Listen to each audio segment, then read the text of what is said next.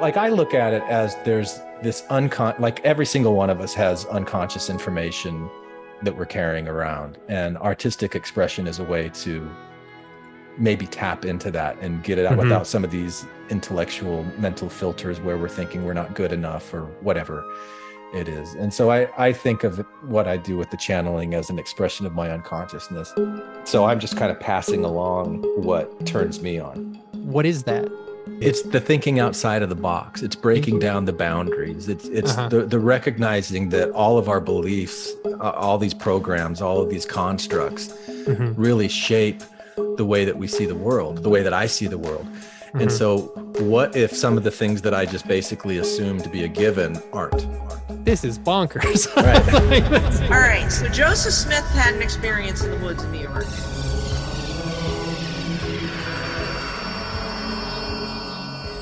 He actually had an experience with an extraterrestrial. He probed me, and then different ones of them come in, and all of them probed me. And I believe that it was the Asani people. There are those who believe that life here began out there. But only an account of this earth, and the inhabitants thereof give I unto you. Earth is a grand experiment. Far across the universe, with a council of gods, whose work and glory is to bring to pass the immortality and eternal life of man. For behold, there are many worlds that have passed away by the word of my power, and there are many that now stand, and innumerable are they unto man. For as man is, God once was, and as God is, man may become. You wanted to learn how to integrate duality. You wanted to learn how to take light and dark and remove all judgment. Some believe that infants who die here become eternal gods out there. This is bonkers. Right.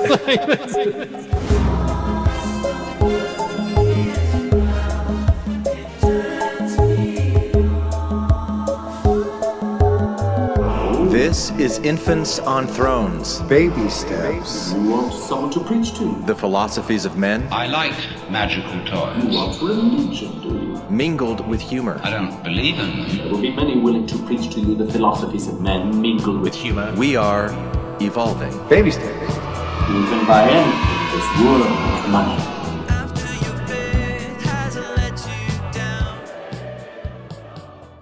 Look for the good in everything. Look for the people who will set your soul free. It always seems impossible until it's done. Look for the good in everyone. All right, welcome back to Infants on Thrones.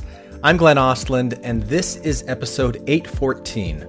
Recovering from Mormon Programming in the Weirdest Way Possible, Part 1.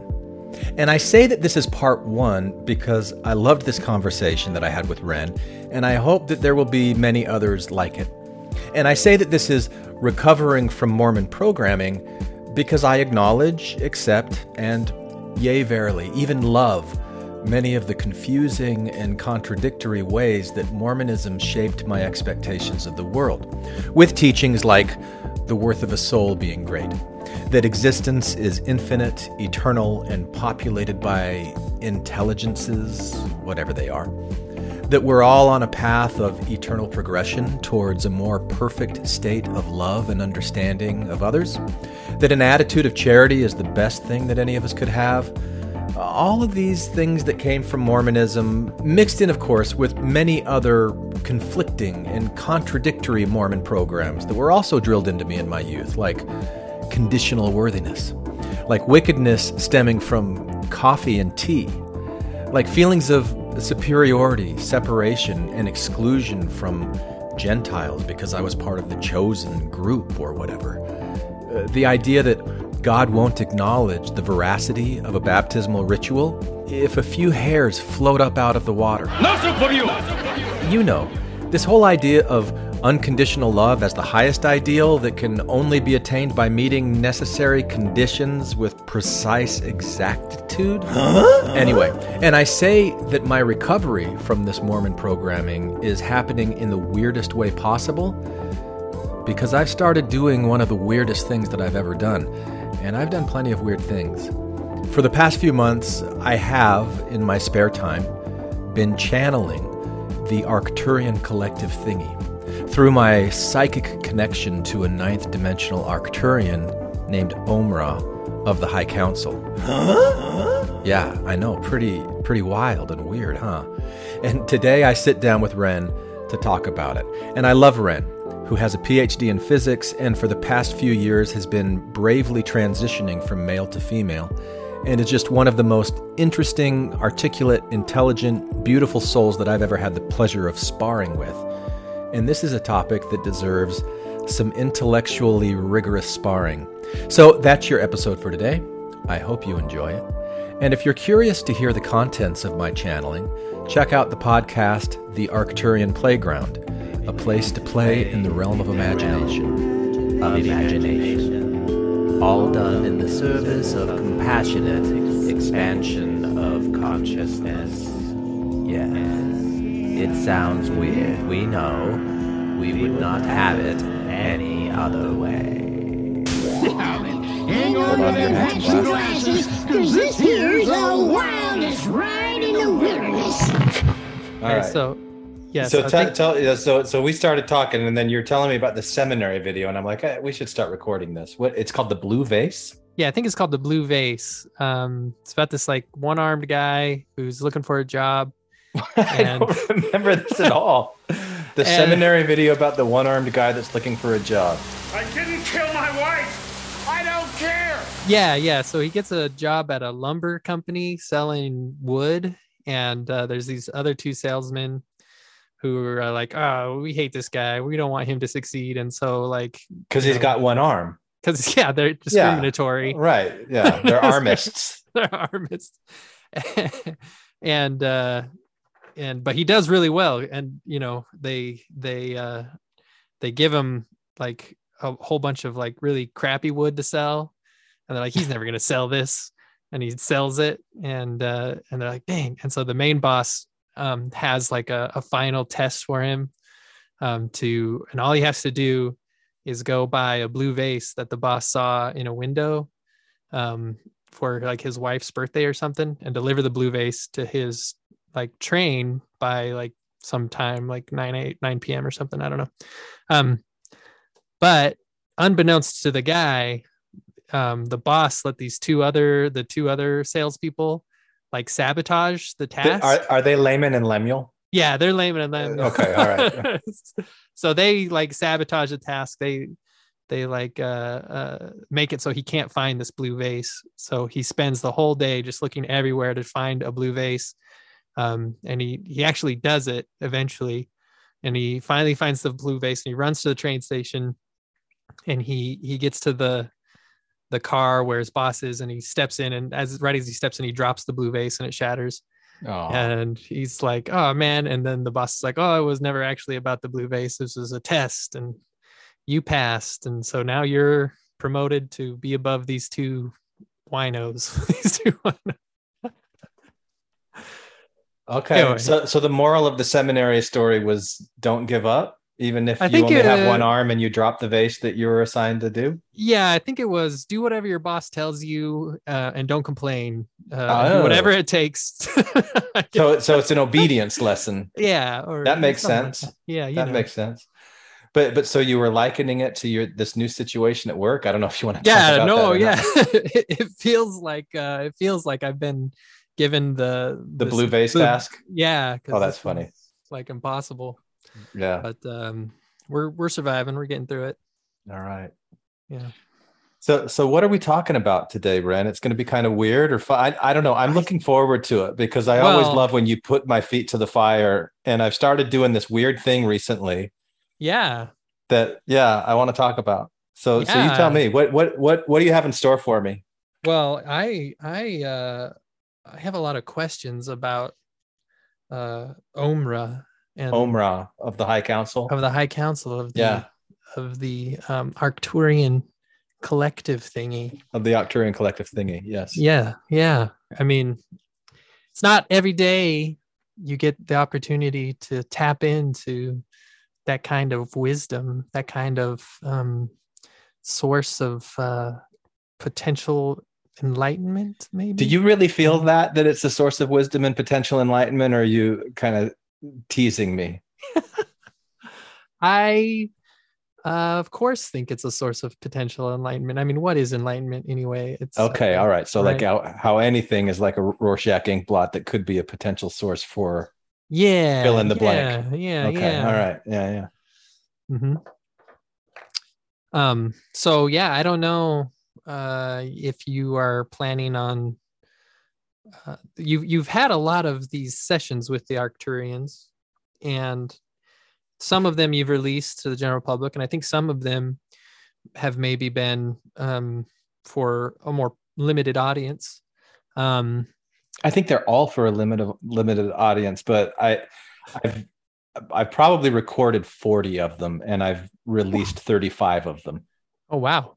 Really? Yeah. But I mean, there's like 14 people who listen, and it's the Arcturian Playground, where I've got this little podcast thing, and I did publish one of them on Infants on Thrones, and I don't think anybody knew what to make of it, heads or tails, because I didn't hear anything from anybody about it. But it's something that I want to talk about. I want to share the ideas with people, but it is so weird and strange. And so with you and I having those email exchanges, which have been so fun, by the way, I've absolutely loved it. And I'm sorry I haven't had as much time lately to do them, but especially a month or so ago when we were doing it pretty regularly, it's just a fun way to play and engage. So just to set the stage, for any listeners of this podcast who also listen to Mormons on Mushrooms, episode 50 of Mormons on Mushrooms, they interviewed someone named Kimber who reads Akashic Records. And that was probably June 2021 that episode came out, I would think, if my memory serves. And so I eventually got in touch with Kimber, and she's done 2 Akashic readings for me, and I've done a couple of classes with her, met some people that are in her group. She's come in and talked with the coaching group. I really like her a lot. She doesn't have any Mormon background, except that she grew up in Utah and she was friends with Mormons. And so she kind of knows a little bit about Mormons. But in one of these readings I was doing with her, she told me that I had a lot of Arcturian energy that I was connected to. Well, you're connected to the 6th dimensional and the 9th dimensional Arcturian collective. So yeah, they're like the very advanced, highly intellectual beings that are basically the architects of the new earth. They're architects of the new world, of helping bring that energy, but they're very highly advanced. So they might be a little quirky. They might be a little like their head and heart is the way they run more head energy, but they also have an open heart connectedness. What are stepping in right now are the Council of 9. And so there are these 9 elders of the 9th dimensional Arcturian collective that have been watching this next movement into the next space of where you're going in this lifetime. I like magical toys. Why not advanced intelligent life in the universe? So I'm sitting here thinking, so I'm connected to this from what she was telling me. And I take this all with a grain of salt, but it's fun to play with these ideas. And so I said to her, well, I want to channel, because I love channel stuff. I've been listening to channel stuff for years. And she's like, well, you just got to try. So did you say that there was a particular Arcturian being that said that would channel for me if I wanted it? Yeah, there was an elder. It was one of the tall whites that came in, and he kind of has a sense of humor, and he's like, if he so chooses. Yeah, he does. So what do I need to do? Allow and invite him in and actually create space for that. What you did with the toning the other night was amazing, and continue getting in that theta brainwave state and allowing and just letting it come through, because you guys already have formed a connection. The toning does get you in the frequency of that. The more he's like, practice. It's like an instrument. It's just the same way as you practice your guitar, of allowing yourself to get into that channel state. You already know how to channel because you're a musician. So you've already been channeling. Now it's just a different muscle. It's a different skill, but you're stepping into that. So it's practice, practice, practice. Allow it to come through. And the more you practice, the more you hone that skill. And then you get into that resonant state where basically you're merging energies, where your energy is going to step back and his energy is going to step forward more, where your voice becomes his voice. So I'm like, all right, I'm going to try. So the thing that I had you listen to, which is the first episode, quote unquote, of the Arcturian Playground, is the first time I really sat down and tried to do it. And I didn't have any script. I didn't even know what my voice was going to sound like when I did it. After I talked with Kimber, and she's the one that gave me the name Om-Ra of the High Council, she kind of laughed when she said it. Why is he laughing? I don't think I've ever laughed. Why he's just laughing. He has such a wicked sense of humor. Yeah. Well, if it's a future version of me, that would make sense. That would make sense. What do I call him? Whatever you want, but I can tune in literally. What does he call himself? The energy I'm getting, and I mean, if it resonates, great. If not, great. But what I hear is Om-Ra of the High Council. Say that again. Om-Ra of the High Council. It's like O-M-R-A is the energy I'm getting. What's the High Council? He's an elder, a council of 9. He's on the board, basically the board of directors. Yeah. But so I wanted to go and Google Arcturian, because I'd kind of heard about, I didn't really know anything about Arcturians. And then I thought, but wouldn't that kind of be cheating? If I really could channel something, shouldn't I just be able to channel stuff? Like, maybe what I'll do is, instead of Googling, I'll just sit down and start saying whatever the heck comes to me. And then I'll go and I'll look it up afterwards, after I've got some material. So that was kind of my approach. And it's, again, it's to me, it's artistic expression, it's playfulness. But anyway, yeah. So that's me setting the stage, Ren. Yeah. Well, yeah, I don't really know what you want to do this afternoon. If you want, I want you to grill me like you usually grill me. Well, I like the way you grill me. I want to grill the Arcturians, right? Do you want me to channel? You want to have an interview with Om-Ra?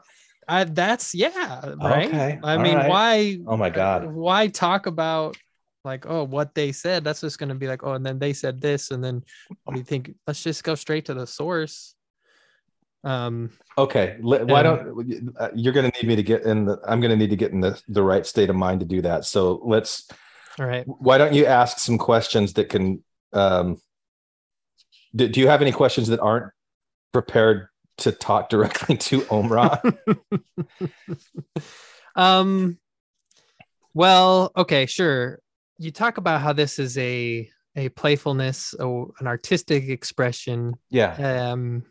Which I appreciate. I have always wanted to express myself artistically. My partner is an artist, and she's very talented, and something I'm envious of, that she's able to like express artistically feelings that she has. And a lot of times when I sit with my feelings, I want to do that. Like I feel them inside me in a like a physical way, and I feel like I want to get the feelings out of me. I want somebody to to see what I'm feeling, feel what I'm feeling. Yeah. And is that how it is? Is that how you see this artistic expression? Do you feel like these are feelings within yourself that you are trying to express, right? Yeah. And I would say even more than feelings, there is a feeling component that goes with it, but it's mainly like thoughts. You know, it's not like voices where I hear a voice in my head, but a lot of times, like if I'm having a contemplative moment at night, I'm stretching or something like that, or I'm doing yoga or meditation or falling asleep. Mm-hmm. I start feeling like I'm being lectured to, or like it's real. It happens really fast.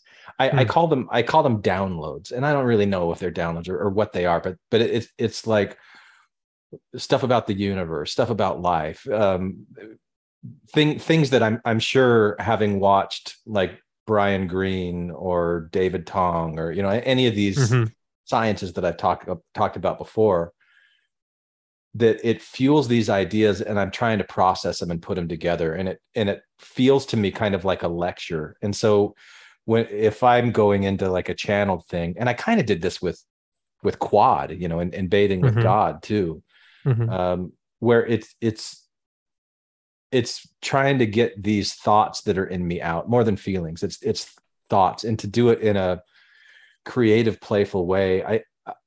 I like when I did the Stephen Erastus Knudsen, the third satirical piece, that was me channeling this part of myself that was this really uptight Dwight Schrute type Mormon returned missionary guy at BYU that, still read his white Bible and couldn't get over himself, because I recognized those parts of myself that were in there. So I did that for a BYU class my senior year. And I don't know. So when I do creative expression, it's really me reaching down to the different parts of myself and playing around with them. It's just fun to do that. So it's been fun to do this with the Omra and the Arcturian thing, where I create a character that I put I assign these characteristics, like somebody that's totally compassionate and non-judgmental and knows way more than what a human would know, because they've been alive for millions more years than humans. And like these Arcturians actually are part of a collective. It's not just a single person. So I have this idea of what this would be, and then I try to inhabit that. Like, what would they say? What would that be? Yeah. And it's a challenge to do that and to try and stay consistent in that. And then I do surprise myself with what I'm able to do when I get into that kind of creative flow state, where I don't really care what somebody else is going to think about it, if they're going to think that it's stupid, even though I've got like my own judgment about it. So, and that's what I wanted to ask you, Ren, when you're feeling those urges to express what you're feeling creatively, what is it that prevents you from doing it? A lot of self-doubt, Yeah. I feel like I'm just not good at this, or it's just going to take too long to get good at this. And well, I could do it, but like, how's that going to change anything? Is it really going to make me feel different if I try to express this, So I guess, I'm just getting in way of myself, preventing myself from doing those kinds of things. Yeah. I don't know. How much of your, how much of this, you mentioned that you don't really care what other people would think about it when you're kind of in this zone or whatever, but the messages from the Arcturians and are these like universal messages that seem to be intended to apply to other people's like lives, right? But that's been one of the struggles that I've had with it, and kind of one of the challenges that when you listen closely to what I'm saying, when I'm doing it, I keep talking. I'm talking to the man in the chair, which is me. Right. You know, so like, because I don't want to be somebody that stands up on a pedestal and says, here's the truth, listen to me.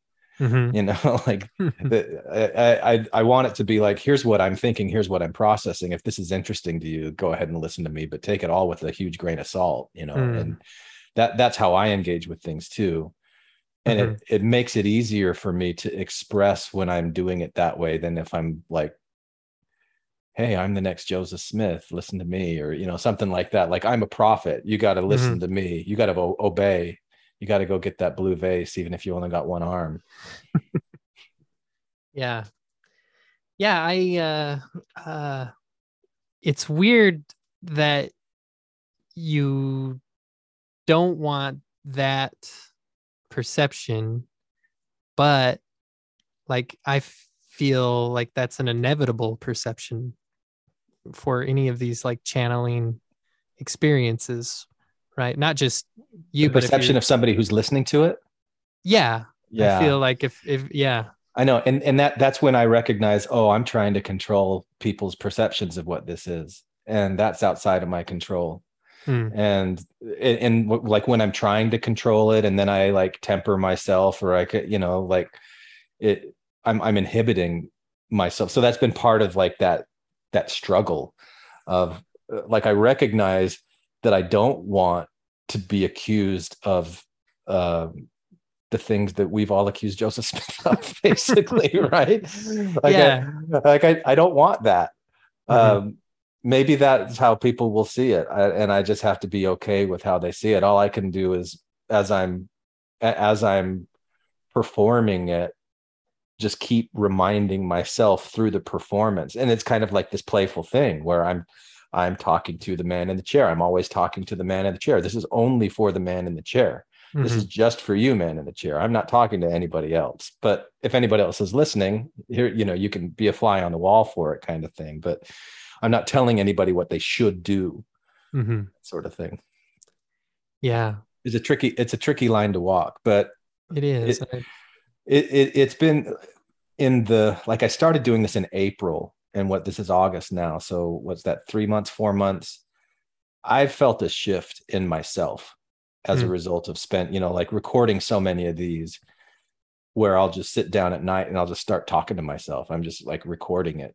And I'm just, and it has rewired my brain to become more compassionate and non-judgmental. Like, seriously, when I'm sitting with somebody, whether it's in coaching or whether it's in anything else, like I am holding space in a way that I never have before, where I can really take all of my egoic stuff and set it aside and just hold somebody in total compassion with like where they are and what they're talking about, which has always been something that I've wanted to do. And I feel like I'm really getting better at it. And this thing of channeling has been it's been like my Dumbo's black feather that I focus on, and this act of creation that has made this change inside of me. So the impact that it has on other people when they listen to it, like I get stimulated by ideas like this, and I know not everybody does, but so I'm just kind of passing along what turns me on, the kind of stuff. Yeah. The thing about this that stimulates you is like, what is that? And let's get a little bit specific. You're talking about channeling, right? Like, yeah, this idea of channeling, it stimulates you, and it's the thinking outside of the box. It's breaking down the boundaries. It's the recognizing that all of our beliefs, all these programs, all of these constructs really shape the way that we see the world, the way that I see the world. And so what if some of the things that I just basically assume to be a given aren't? And so it's pushing against the limits of what's possible, that really turns me on with this stuff. It's that outside of the box. Now, there's a lot of art that does that, right? You could find the same thing through like reading a sci-fi novel, or through a movie or something. So the the channeling, like, can you mention anything specific about it that flavor is what's appealing to you, right? Well, from the perspective of being somebody who likes to listen to channeled material, mm-hmm. it's that listening to somebody channel, like, pardon me, like Wendy Kennedy, who channels the ninth dimensional Pleiadians, who I've been listening mm-hmm. to for mm-hmm. like the last year and a half. Mm-hmm. Still, like, I kind of, I still can't totally predict what she's going to say, mm-hmm. but I have a pretty good sense of her cosmology, mm-hmm. and it is so more expansive. I mean, it's kind of like if you think about when you're thinking about world history, mm-hmm. and before the Europeans came and did all the horrible things to the Native Americans that they did, but they thought, this is it. There's nothing else on this planet, you know, like if you sail off the ocean, you're going to fall off the side of the earth or whatever. I mean, it's kind of mm-hmm. like where we are in the galaxy right now, where mm-hmm. there's planets, most likely there's intelligent life other places in the universe, mm-hmm. but we just don't have any communication with them. But what if we did? What if we imagined what we did? What would they say? What would all of this be about? How do you tell the story? Because our story of who we are is so closed off. Like there's this boundary mm-hmm. of, we're the only planet that has life that we know about, and you know, mm-hmm. that's it. So when I'm hearing stories from people that are channeling, like Bashar, I like Bashar as a channeler, mm-hmm. Abraham Hicks, Cryon is another one. You know, that they're mm-hmm. like, we're gonna tell you what these extraterrestrials, or even people from, not people, but intelligences that are outside of space and time, like the constructs of reality. Mm-hmm. That to me is so interesting, because it makes me bump up against just my skeptical mind. I'd go, is that possible? Could that really be? How in the world could that be possible? And I like it. I just, yeah. So that's what turns me on about it. And then I see, from the perspective of doing it, it's fun to create. I've always enjoyed creating, and that's why there's Infants on Thrones, because I like taking things that, you know, especially the early Infants on Thrones episodes that had a lot of clips from pop culture. You know, I have this indexicality thing where I hear something, it reminds me of something else, and I put them together, and then it becomes a new thing. Mm-hmm. And so I've been doing a lot of that with the channeling as well. Yeah, I agree that the expansion of your scope and the expansion of possibility that comes from a lot of these channeled messages is very cool. And that's something that really rubs me the wrong way or irks me about modern life, like you mentioned, is the notion that human beings kind of the end all be all of the existence. Apex of evolution. Yeah that is bothersome. But like it's hard to escape that, and so I it's nice to find ways to escape it. Circling back to like Wendy Kennedy, you know, because you and I started talking to each other kind of around Wendy Kennedy. You'd kind of put out an open call to everybody on Infants on Thrones, like, hey, what do you guys all think about this? And I was like, this is bonkers. Right.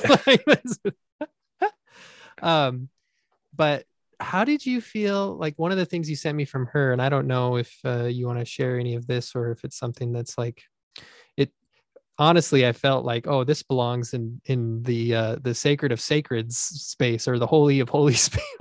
like you need to before, because you had shared some audio from her, and I felt like it was audio that should only be reserved for people who have given her $1,000. So this is meat instead of milk.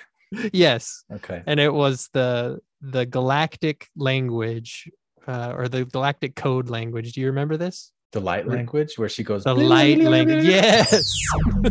So we want to do a a language of light attunement for you. And the language of light is Source's language, and it's comprised of light, sound, sacred geometry, and cosmic information. So it's multi-leveled, and it speaks directly to your soul. Your soul understands this. It's meant to bypass the traditional language centers of the brain, and it speaks directly to you. All right, so here we go. Just take a nice deep breath.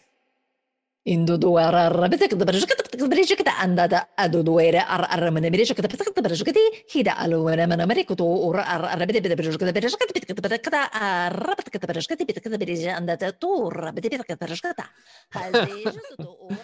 love that when she does that. You do. It's amazing. Yeah. That was, I gotta say, I'm just gonna be like out there with this. Yeah. Like when you'd sent me that clip, and because it's like 2 hours into the thing, she's finally it's just like, at the end. Yeah. So Yeah. so the thing that I shared with you and anybody else who was in that Sergeant Prophet's Open Hearts Club study group thingy, that we got a good few months out of that. Yeah. She was talking about intelligent beings from the Orion system that, I mean, it was kind of like the plot of Minority Report almost in a way. Mhm. And then at the end where she was talking about these Orion energies and the things that happened with that civilization and parallels with where we are on our planet right now, she closes all of those because she does these monthly sessions. And at the end of all of her monthly sessions, she closes with the language of light, which is, it's like speaking in tongues, basically. It's some glossolalia type thing that she's really good at. Like I'm watching her do this and just like, this is an amazing way of expressing. And so I can tell you're having a hard time with this, Ren. Every time I'm telling you that I like it. Have you ever been in a church where people start speaking in tongues? No, I don't think so. Have you? I went to one in Indiana. Did you? Yeah. And boy, Pentecostal. Yeah. And that was an experience. I don't know. I studied it, so like. Oh, really? But I never witnessed it in person. So like I listened to interviews, I watched videos and, things like that about people who did it, but I've never actually done it in person, except, well, actually when I was 16 years old, I went on a date with this Catholic girl whose brother had become a Pentecostal and wanted her to speak in tongues. And so she was telling me the story. I mean, this is who I am. Like at 16 years old, what are most guys doing on a date? Like we went to my old elementary school. We went to the playground, we climbed up to the top of the slide, and then we talked about God and the universe. And like, we weren't making out or anything like that. It was like, wow, let's talk about deep stuff. And so she's telling me about this time that her brother performed this kind of ceremony on her that made her speak in tongues. And I'm like, can you do it now? She's like, I could, but I'd feel weird. I'm like, do it. And so she did speak to me in tongues. I'm like, that is so weird. That was so cool. Wow. Yeah. So that's the only time that I can remember with that. But yeah. So the Wendy Kennedy light language thing you thought was strange. Yeah, I did. I was listening to it and I just my face froze with this grin of just like, whoa, yeah, she really went there. This is it. And that's one of the things I love about it is just how weird it just sets you back and you're like, that makes no sense at all. And so then using that as an example, so then I'll take, why is it that doesn't make any sense to me? Like, what is it that she's doing? She's doing what I'm doing right now in pushing air out of her mouth and shaping, like when we speak, we're shaping air molecules with our biology, right? And she's shaping them into these unintelligible frequencies and sounds and stringing them together that, like if I was speaking Japanese, it would sound like that to the untrained ear. And so she's saying this is the like, she doesn't call it the pure Adamic language, but it's the same kind of idea, right? It is the same kind of idea. This is the language of light. Yeah. So instinctively, I want to just be like, I don't need any of this. Right. I'm done. Right. And yet you soldiered on, and here we are. Yeah, yet I soldiered on. Here we are. And I don't know, like, I don't know what I'm supposed to do with this. I don't know what because it's not it's not like, it's not any different than what anybody else decides to do with their life. That's a weird statement, but like, we're all humans trying to figure out why we're alive and what the hell's going on. and there really are like no rules, right? Yeah. Like except the ones that we make up and agree to. So I don't know. It's if somebody wants to go have these channeling experiences, I guess nothing I can do about it. Is there something there for me? I have a mind that's very wants to take things apart, right? Yeah. And I know, I love that about you. Yeah. It's really, really good. Yeah, I just want to like figure out why this is happening. What are the consequences of this going on? And where did this all begin? And why are other people being drawn to it, right? Yeah. And so I think about those questions a lot. I don't really have like answers. But I don't know. It's fun to think about, fun to ask questions about. It's fun to engage with it in your own way, So you have specific questions for Omra? Oh yeah. Okay. Yeah, I got lots of specific. Okay. questions. All right. Okay. So you want me to do the Omra thing? All right. So I'll tell you the way that I do this. It'll take me a minute because I do this toning thing where I go and that kind of gets me into the mood. And I'm telling you, when I know that I'm doing it for you and that people are going to be listening to this, I get way in my head. It's so much easier to do it alone. Yes, we are here. We are the Arcturian Collective Thingy. Hello, Ren. Hello. You have some questions. Please I do. Proceed.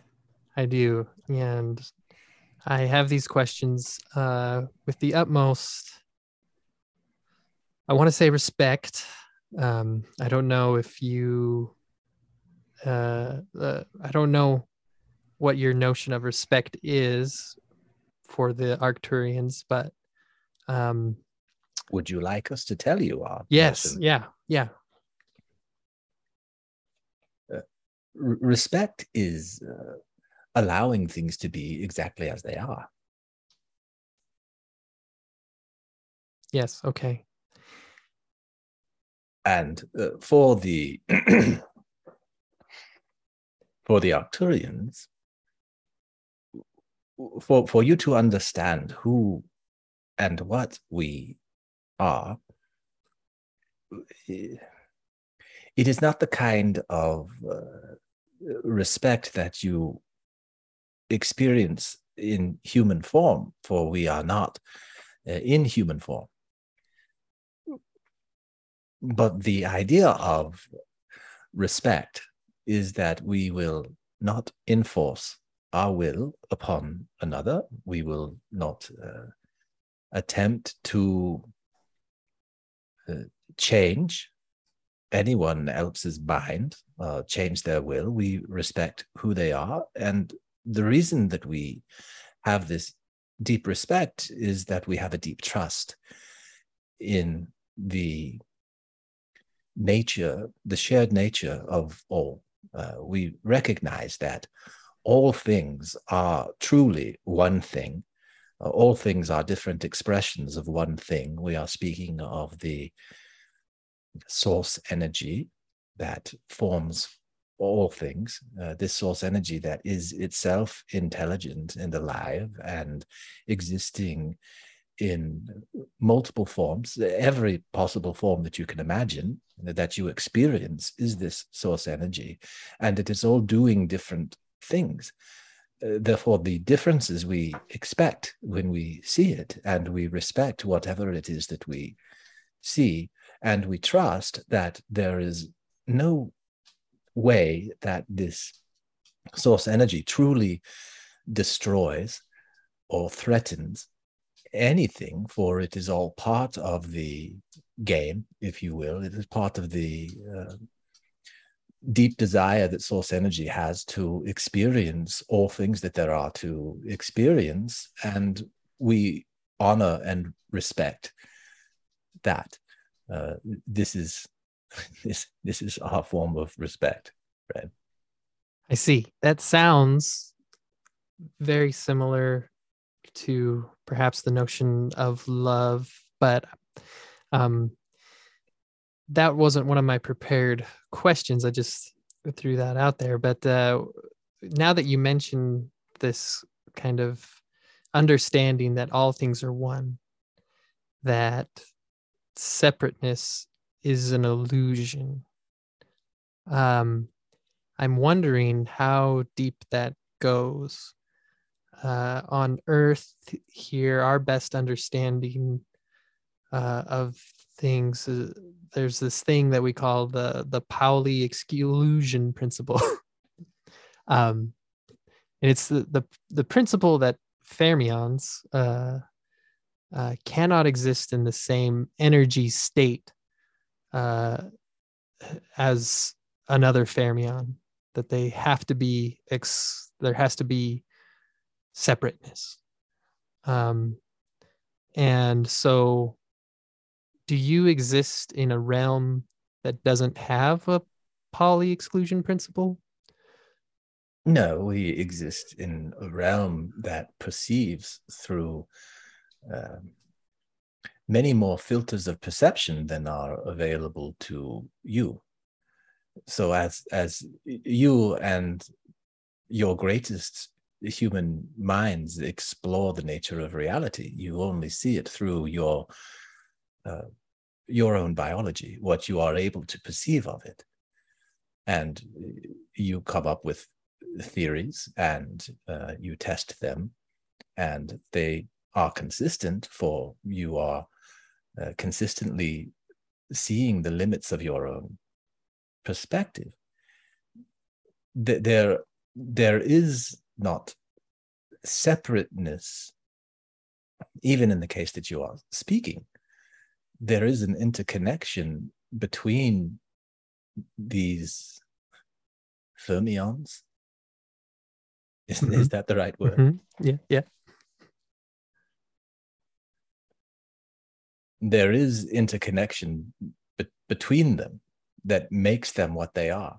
You said something earlier about the illusion of separateness, and illusion, and any word that you use in the English language is terribly insufficient, and illusion makes it sound as if it is not real. It does not actually exist. And of course it is real, of course it exists. It is that it limits your view, it focuses your view, it filters your perception in such a way that there is much that you are unaware of. And because you are unaware of the interconnectedness of all things, the very individualized experience, for example, of every cell in your body, which is a living thing and has its own unique individual experience. It has its own way of perceiving its environment around it, and it has its limits of perception, just as you have your limits of perception. And this is the nature of reality at every level. There are living configurations of this infinite intelligent energy, which there are times when it is in a form which is incompatible with another form of itself, but this is part of the game and the dance, like the positive and negative sides of magnetism, but it is all still the same force. So you mentioned that the Arcturians are inside, they're essentially made of a finer material than... The Arcturians are made of the same material that you are made of. Mm-hmm. You have made the statement that there's this finer material in your body that maybe I can't sense with my 5 senses, but maybe I have other senses that can sense this finer material. I'm wondering if you can tell me what you mean by finer material. Yeah, we might use the language of subatomic energy and say that you have up quarks and down quarks and any other labels that you want to place upon the finer energies, which are what you are made from and what we are made from and what all things are made from. Okay.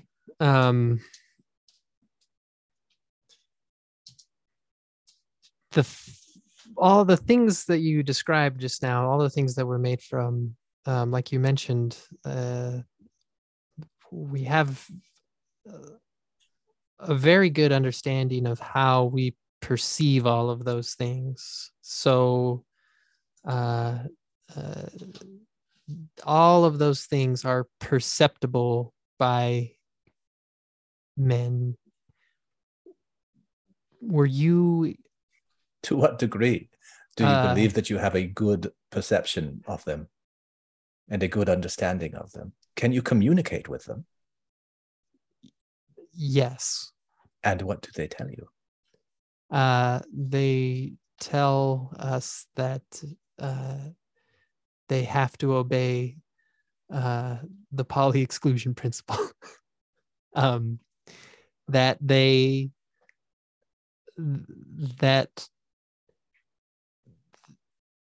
tell us that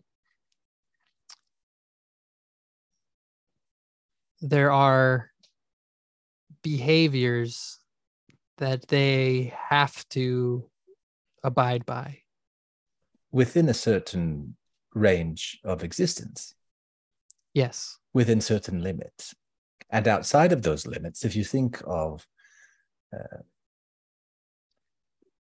different dimensions of existence or different densities of existence, you are aware of a small fraction of a third dimensional existence, and you do not know what outside of that would be like. You cannot test for 4-dimensional or 5-dimensional or 6-dimensional existence. This is what I'm seeking greater light and knowledge about.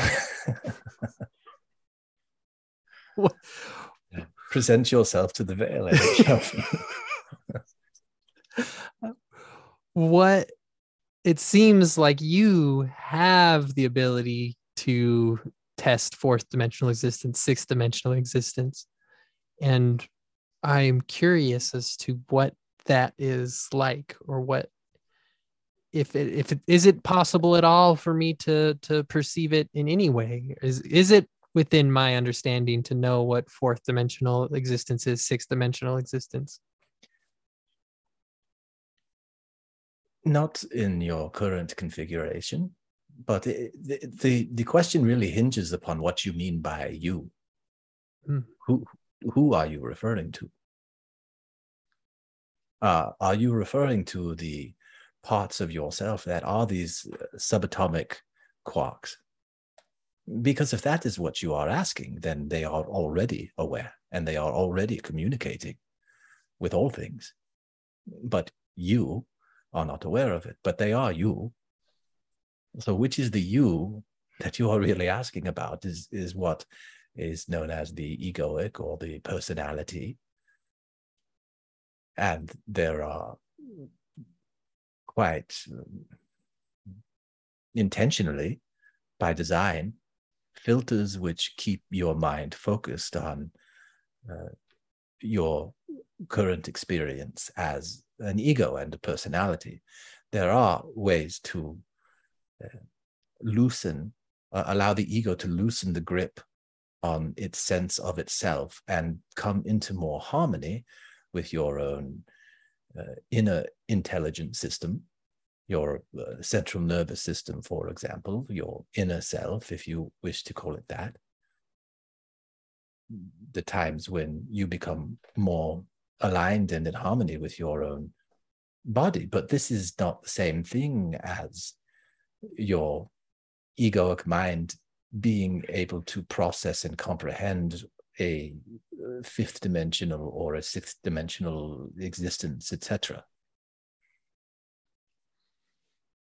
In a sixth dimensional existence,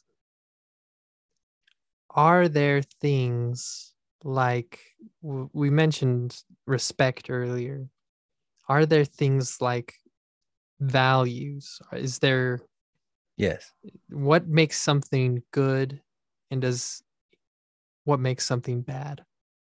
In a sixth dimensional experience, what makes something good and what makes something bad is the agreement of all of the entities which are in harmony with each other. So, for example, we are a collective, the Arcturian collective thingy, in similar ways that all of the trillions of cells in your body communicate together to form you and the portion of you which is your ego. Your cells in your body have an understanding at an individual level and then also at a collective level of things which are good for you or things which are bad for you.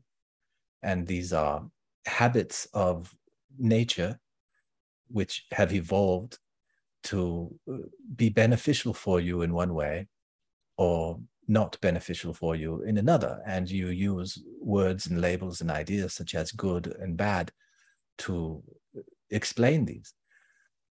We do have a version of that at a sixth dimensional existence, but it is not a stark contrast between good and bad.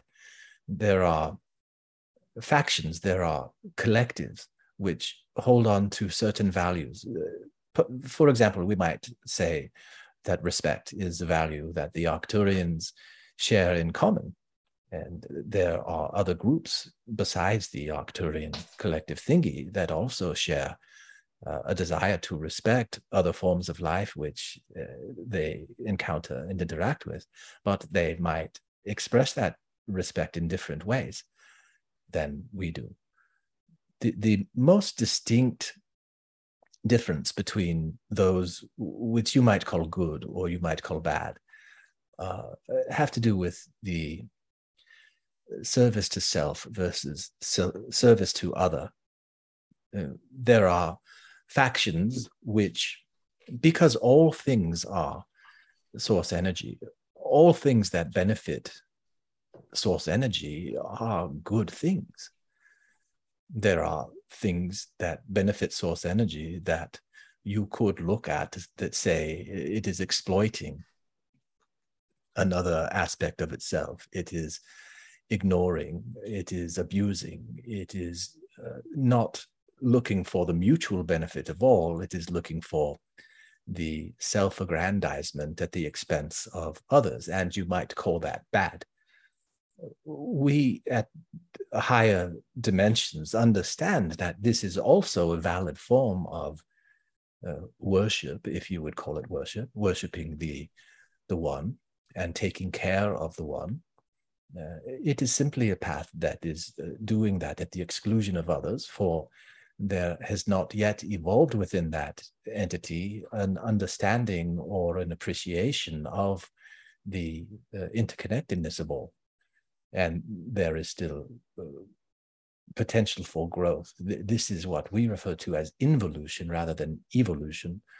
Involution being the increase of conscious awareness of who and what you are, which also increases as a result of your biological evolution, as the human brain has evolved to become more aware of itself and self-reflective and self-aware. And you will continue to become more aware as your technology increases, as your understanding and your progress increases. And at some point, you, in the not too distant future, you will recognize that you already are a collective. You already are deeply energetically connected to all things.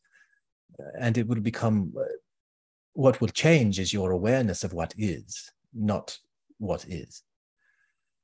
And what you call good and bad will also undergo changes as your involution, your awareness of things changes.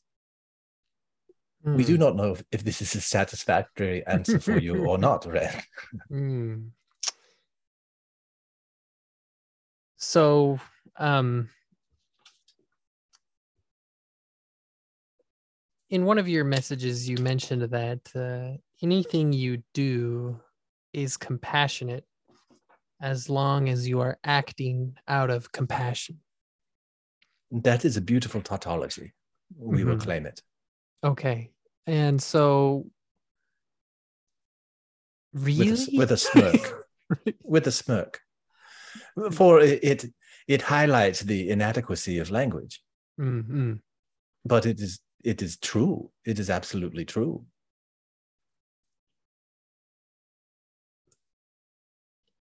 Is it really true? Yes. What do you see as an issue with it?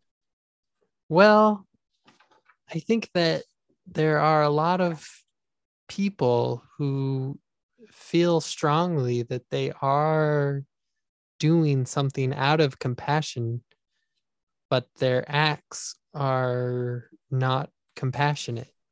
Well, there you go. You are saying that they are not compassionate, although they call themselves compassionate. So you are saying simply by calling something compassionate is not the measure of compassion, but it is something else. Well, how would you measure true compassion? I would measure true compassion as improving the livelihood. Well, true compassion for me is freely giving to someone in need.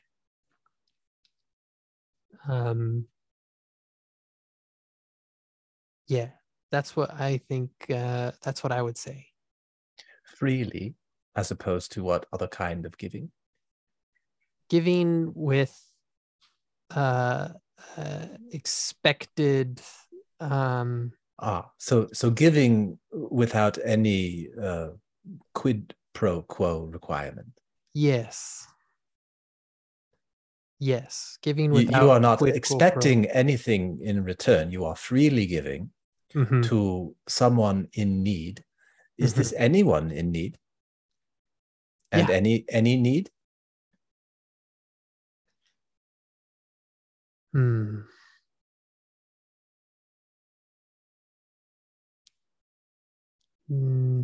I don't think any need. No. What you described to us, we would consider simply, as earlier you made a connection between love and what we were describing. We would say that what you just described is unconditional love, where you freely, without any conditional expectation, give to anyone in need. Anyone. Without condition, any need, without discrimination or judgment. And we would agree with you that if you were to do that, then you would be doing that. And if you call that compassion, then compassion is what you would be. Very good. And we also acknowledge and admire this drive that you have in yourself to aspire to be a person who freely gives to all in need. And if that is something that you truly can attain as you're aspiring to unconditional love, you will have a wonderful existence. It is in exploring your own conditions, your own limits, when you say, I will not freely give in this case. In this case, I will give on condition. And you ask yourself, what are these conditions that I have created for myself where I am withholding something? Or is there anyone that I can look at in this world who is not in need? Is there anyone? Starting with your own self. And do you freely give to yourself? Do you recognize your own needs? Do you recognize the needs of those around you? And are you freely giving of them? So this is a wonderful question that you asked us. We thank you. You also mentioned that, humans are on a journey, much the same way that the Arcturians are on a journey, and it's a journey as all life. Yeah, all existence. Yes. Yeah, a journey that is an exploration of the intellect.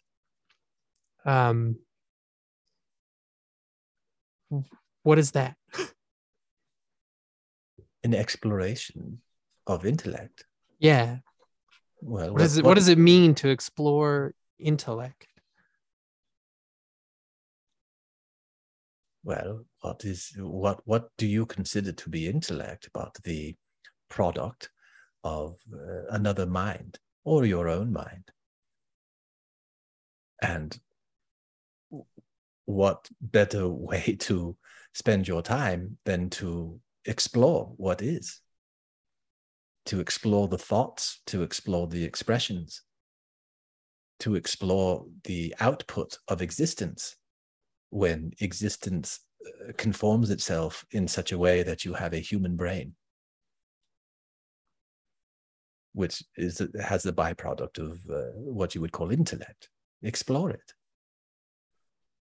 Explore is a word that, to the man in the chair who was providing the performance here, to him, exploration contains within it an exuberance, a hungering, a thirst, a desire, which is mirrored in life's own desire to continue evolving.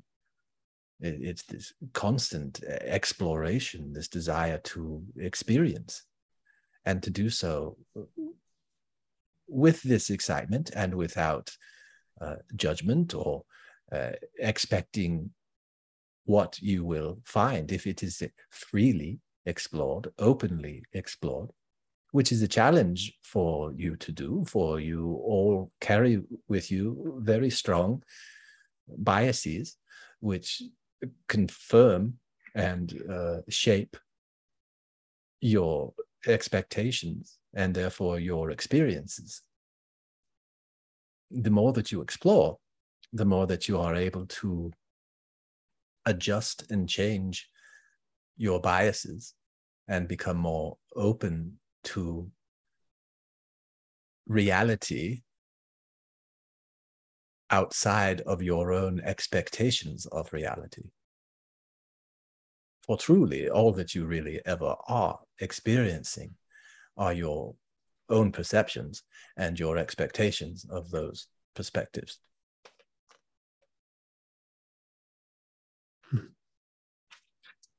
Okay, I only have a couple more questions, if that's okay.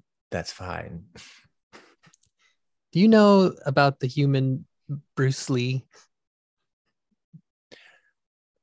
the man in the chair is our source of information, and we cannot share anything that is he cannot put words to. And he has a basic understanding of Bruce Lee, but not very deep. But give it a shot. Let's see what we can do. I had this. I learned about Bruce Lee when I was a kid, and I really looked up to him because I had seen like a documentary or something. He died mysteriously, right? When filming, I think it was The Game of Death. It was quite perplexing because he was, by all accounts, a super healthy individual. And I had this hypothesis when I was a teenager that Bruce Lee died because he learned too much. Because he figured out everything you needed to figure out about life and then just died. Can something like that happen? Like if you were to, learn too much or gain, it feels very much when you talk and give your messages to the man in the chair that life has a teleology to it, that there's a reason for people being alive. And if you find that reason, are you done?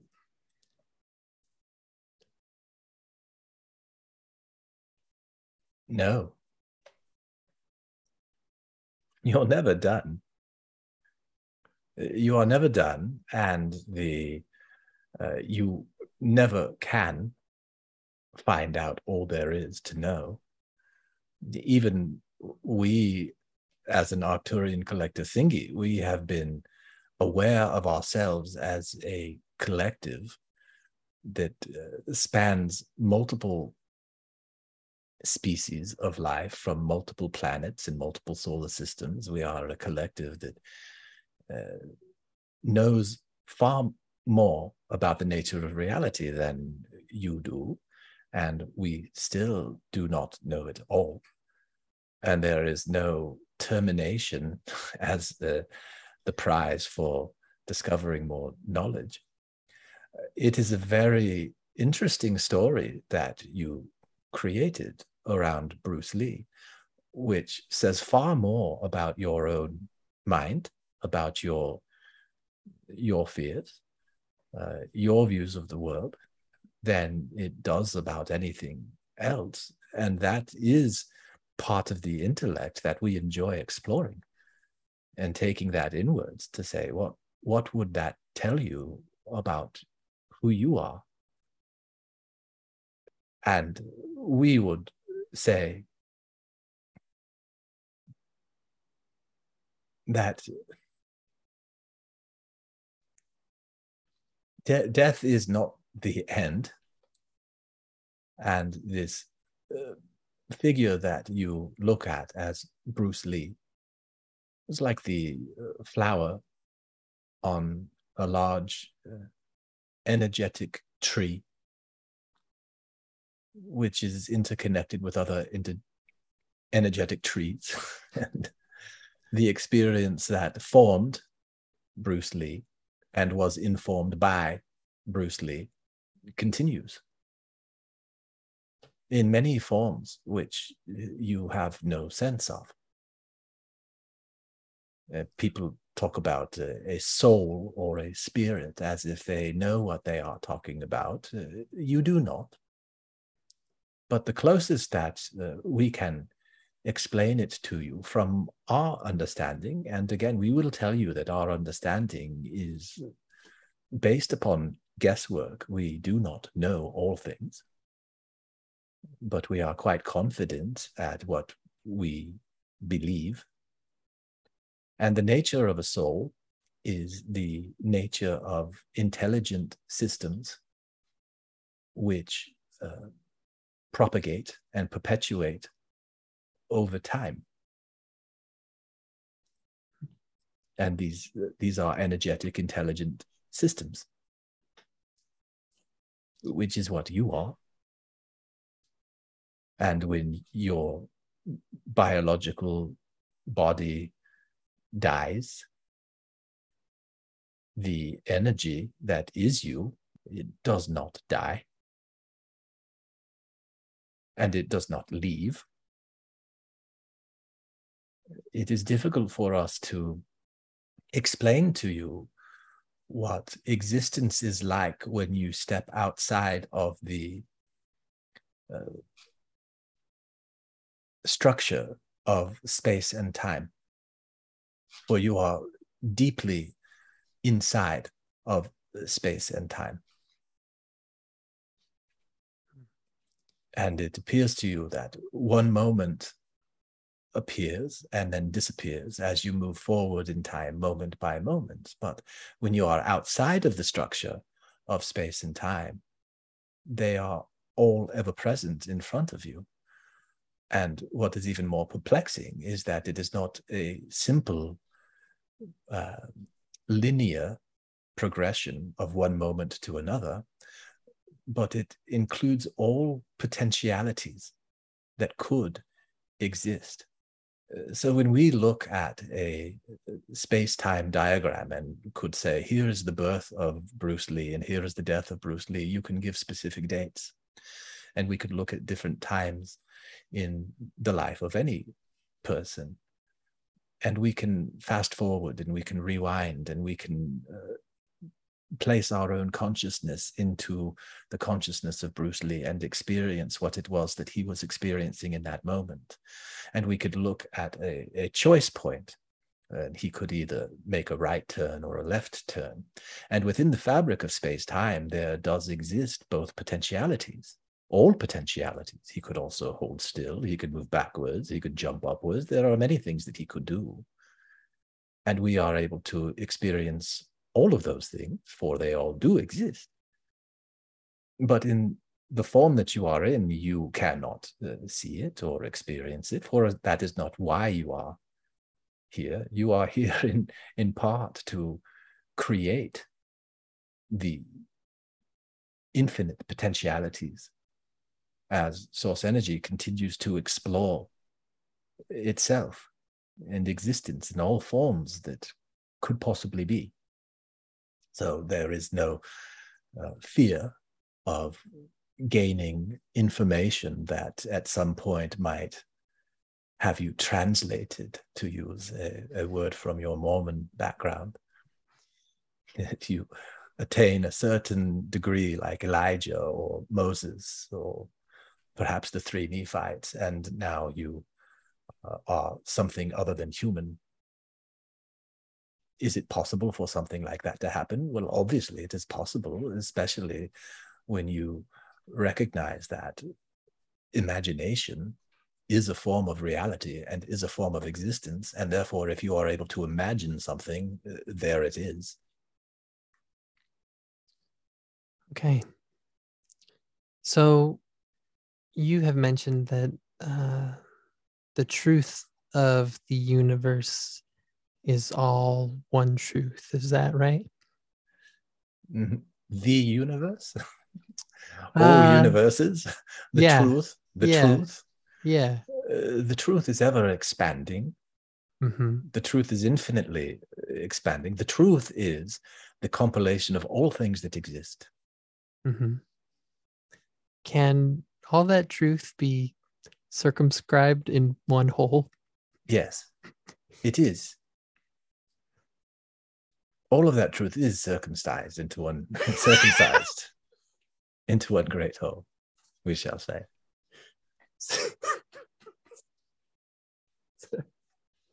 Yes, even Arcturians have Freudian slips from time to time. Oh, wow. Okay. But yes, that is what in the Mormon understanding of things, this is what the highest degree of the celestial kingdom would be, which is the level of existence of source energy, which is all things. If you think of at the level of atoms or the subatomic quarks that we mentioned earlier, the source energy is all of those things. It is aware of all of those things. It is aware of the impression that all of those things make on everything that it comes into contact with. There is constant interaction and communication and awareness. And at that level, all experiences of all of these varying pieces doing all of the things in all of the universes and all of the potentialities, everything that exists is circumscribed into one great whole. And that is the understanding and the great love and compassion and desire for exploration of source energy, which is the creator of us all. It is what we all are. So there's nothing outside that whole. What could there be? Well, once you circumscribe the truth into one whole, like you mentioned, it's ever expanding. So doesn't something have to go outside the whole in order for it to... There is nothing to go outside of. You are getting lost in language, in these semantic failings. I see. Well, there is nothing to go outside of. It is all things. Excellent. Those were all of the questions I had prepared for this afternoon. I don't know if there's anything else you would like to impart before you leave. Well, I'm going to jump in here. So I got to tell you a story. When I was a kid, I'm the oldest. I've got a brother that's 5 years younger than me and a sister that's 10 years younger than me. And with my little brother, when we were growing up, I'd play this game with him, very much similar to what we just did, Ren, where I told him that I had the Force and I could channel Star Wars characters into my body. And I'd go,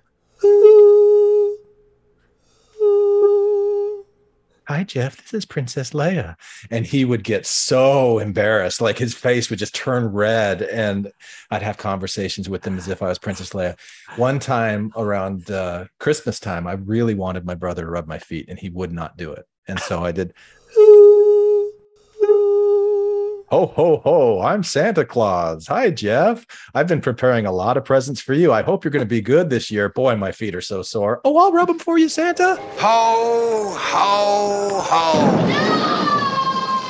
So it was really funny to me when I started recognizing that as I'm channeling Omra, like I'm continuing this thing that I started as a kid where I'm playing this game of channeling stuff. And it's fun to do. It's awkward to do it when I know I'm being recorded for a podcast. but like I've talked with some people who have been channeling for a long time, and they talk about a difference between conscious channeling and unconscious channeling. And they're like, I would love to get to a place where I can unconsciously channel. Where I'm not like ever present, because as I'm listening to the questions that you're saying and I'm listening to the things that I'm saying and I'm like thinking, I get in my own way, and I can tell a difference. Like when it's late at night and it's just me and I'm recording it, there are times where I just talk and I go into this stream of consciousness that if I start thinking about what I'm saying and is it making sense, it pulls me out of it. But if I just kind of like let it flow, and then I go back and I listen to it and I expect that it's going to be just gibberish, and it isn't. I don't think it's gibberish. So I look at it as there's this like every single one of us has unconscious information that we're carrying around, and artistic expression is a way to maybe tap into that and get it out without some of these intellectual mental filters where we're thinking we're not good enough or whatever it is. And so I think of what I do with the channeling as an expression of my unconsciousness. And if the things that Om Ra says about the nature of reality are actually correct, and Carl Jung was correct, then our unconsciousness is pretty much connected to everybody else's unconscious.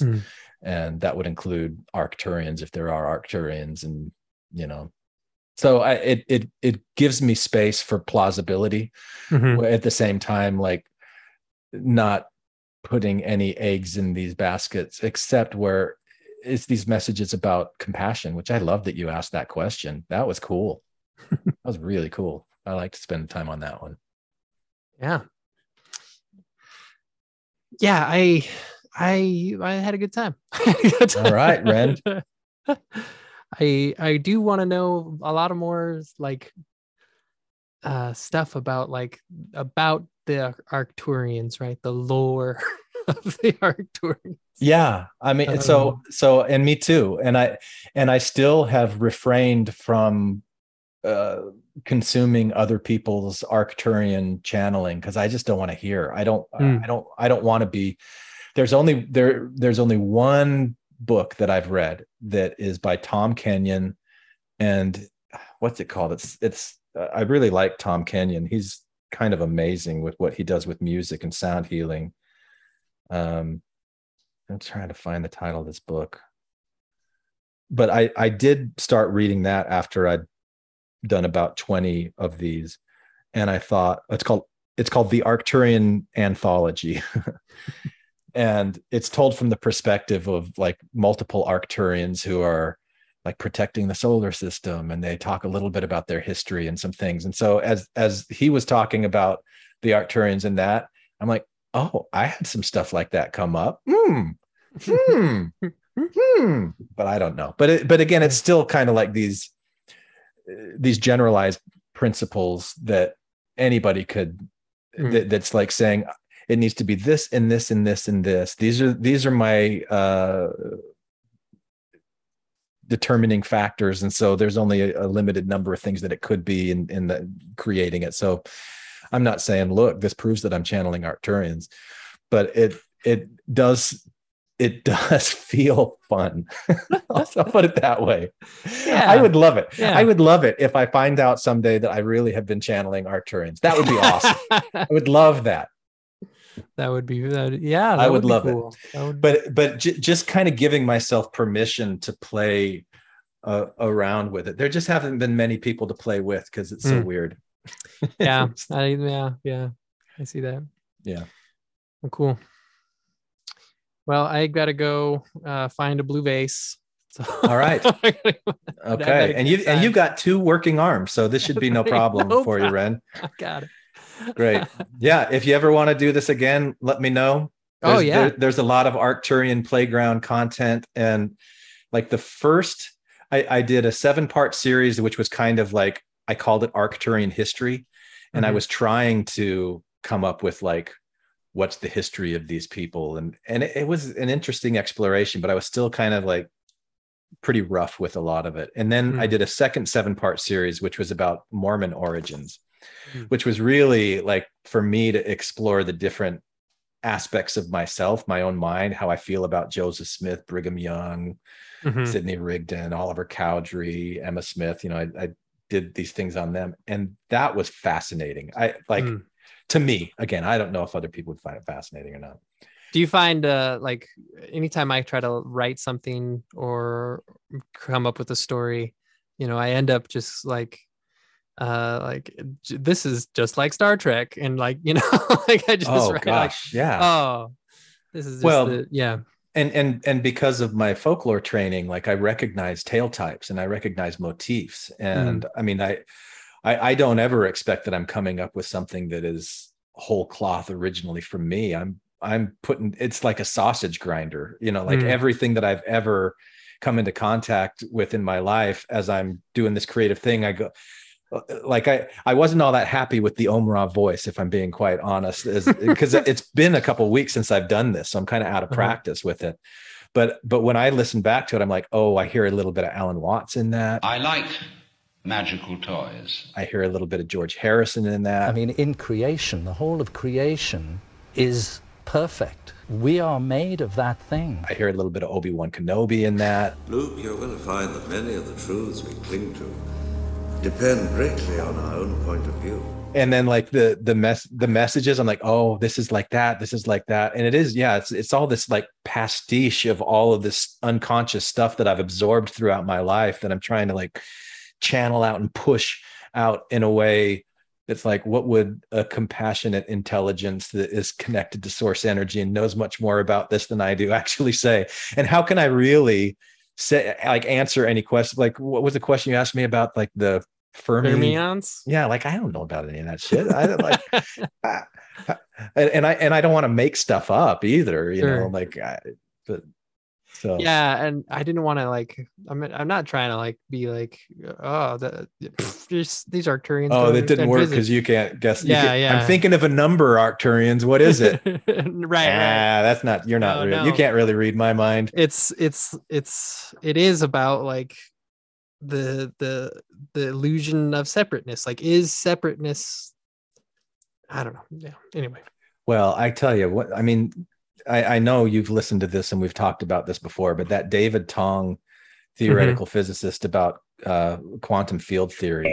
So there is spread everywhere throughout this room something that we call the electron field.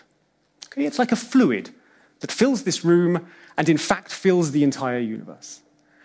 And the ripples of this electron fluid, the ripples of the waves of this fluid, get tied into little bundles of energy by the rules of quantum mechanics, and those bundles of energy are what we call the particle, the electron. Okay? All the electrons that are in your body are not fundamental. All the electrons that exist in your body are waves of the same underlying field. Okay? We're all connected to each other. It's like, you know, the waves on the ocean all belong to the same underlying ocean. The electrons in your body are the ripples of the same field as the electrons in my body. To me, like when I saw that, it just, I thought that really makes a lot of sense to me. Right. And so according to that, we are all literally connected by this stuff that we don't really know what it is. We're still learning. Yeah. Still learning. Yeah. Cool. And one of the things I love about you, Ren, is like social injustice. Like the issues about social justice are so important to you. And that, you know, I think that's where I don't know if I could say that I've ever won you over on the Arcturian and stuff, but like you asked me a question once about like, what is it that would, so part of the Arcturian story is that they evolved to a point where they kind of connected their minds together, kind of like the Borg from Star Trek, or like, I really do think that this is, I don't know how many years away, but I think with what we've done with the internet, with like as quantum computing gets more advanced, as we have nanotechnology, you know, it's just a matter of time before these phones that we're holding in our hands are more like contact lenses, like you see on Black Mirror, or even implants in our body, and our external technology, and then our internal technology that's been evolving for way longer than, you know, like our external technology. It just kind of like fuses and becomes one. And that we really do have like access. We can read each other's thoughts. We can feel each other's feelings. We are all a collective like that. And I remember you saying, why would that ensure that, you know, things get better in this world? Right. Like, because then like you can't hide, like all this hiding shit, you know, like all the stuff that's come up recently in the news about bishops that aren't reporting when, you know, people are coming to them with like serious crimes, and the Mormon Church having this helpline that really is just to kind of shush things. You're not going to be able to do that for much longer. You're not going to be able to hide these injustices against people. And I think we're seeing it already with the internet, where more is coming to light and we're struggling with it. But I think so. If I imagine a world where something like that would happen, I think as you start truly seeing another person as yourself, because if I do this to you, I'm feeling it.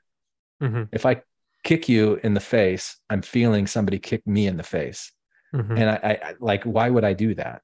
Mm-hmm. I think it naturally incentivizes everybody to do what's mutually beneficial for all. Mm. And that's like a story that has come very visceral to me as I've been playing around in this Arcturian stuff and really trying to inhabit this fictional perspective and to think, what would that actually be like? And that just makes a lot of sense to me. Well, that's certainly hopeful, but like you said, I've not won over to that. Oh no, and it doesn't excuse the way that things are in the world right now. And it's not there, but it's just kind of more incentive to me to say, well, why wait? Why wait for the technology to bring us together where it's just undeniable that we're all the same? Why not just start treating people like that right now? Yeah. Yes, we know without having to connect our brains that's Zion, baby. That kicking somebody in the face is just kicking yourself in the face, you know? Yeah. One heart and one mind, Zion. Yeah. Joseph Smith was getting his transmissions from the Arcturians. Yeah, maybe. Some of them. Down the weapons that you use against yourself. You don't need them anymore. Lay down the weapons that you use against the world. We don't need another war. Put down the weapons that you use against yourself. Hi, this is Hillary. Matthew, Ryan, Carol, Keith, Ashley, and I like to play bingo online while listening to Infants on Thrones. You can comment on this episode on the website, infantsonthrones.com. And if you really like what you hear, give the Quorum a 5-star rating and write a short review on iTunes. I did. Anyone for the closing prayer? My worst crime is an inside job. Dark thoughts taking over like an inside mob. I tune into the scene between the eyes and take a breath. Thank you for listening to Infants on Thrones. I sit still and watch the thoughts float past me. Never mind the future, never mind. I like magical toys. I don't believe in them in the sense of thinking they will help me in the competitive games of life. But when I see a figure of the Buddha seated on his lotus throne with an aureole behind him and incense burning in front of him,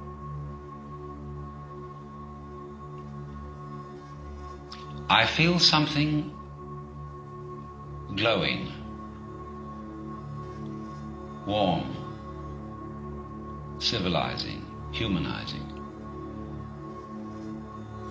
and also mysterious. It's very hard to say what it is or to put your finger on it because I don't think it would be there if I could. Especially the Mahayana form of Buddhism has spread a kind of warm glow all over Northern Asia. It's such a urbane, such a sophisticated religion. It doesn't harass you with preachments. It doesn't pursue you. It doesn't make a busybody nuisance of itself. And yet it fosters the arts. It fosters compassion and concern.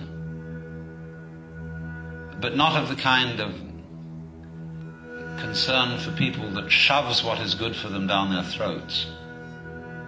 And it's so roomy. That's why it's called the Mahayana, the great vehicle or the great course. It has so many different ways in it, so many different practices.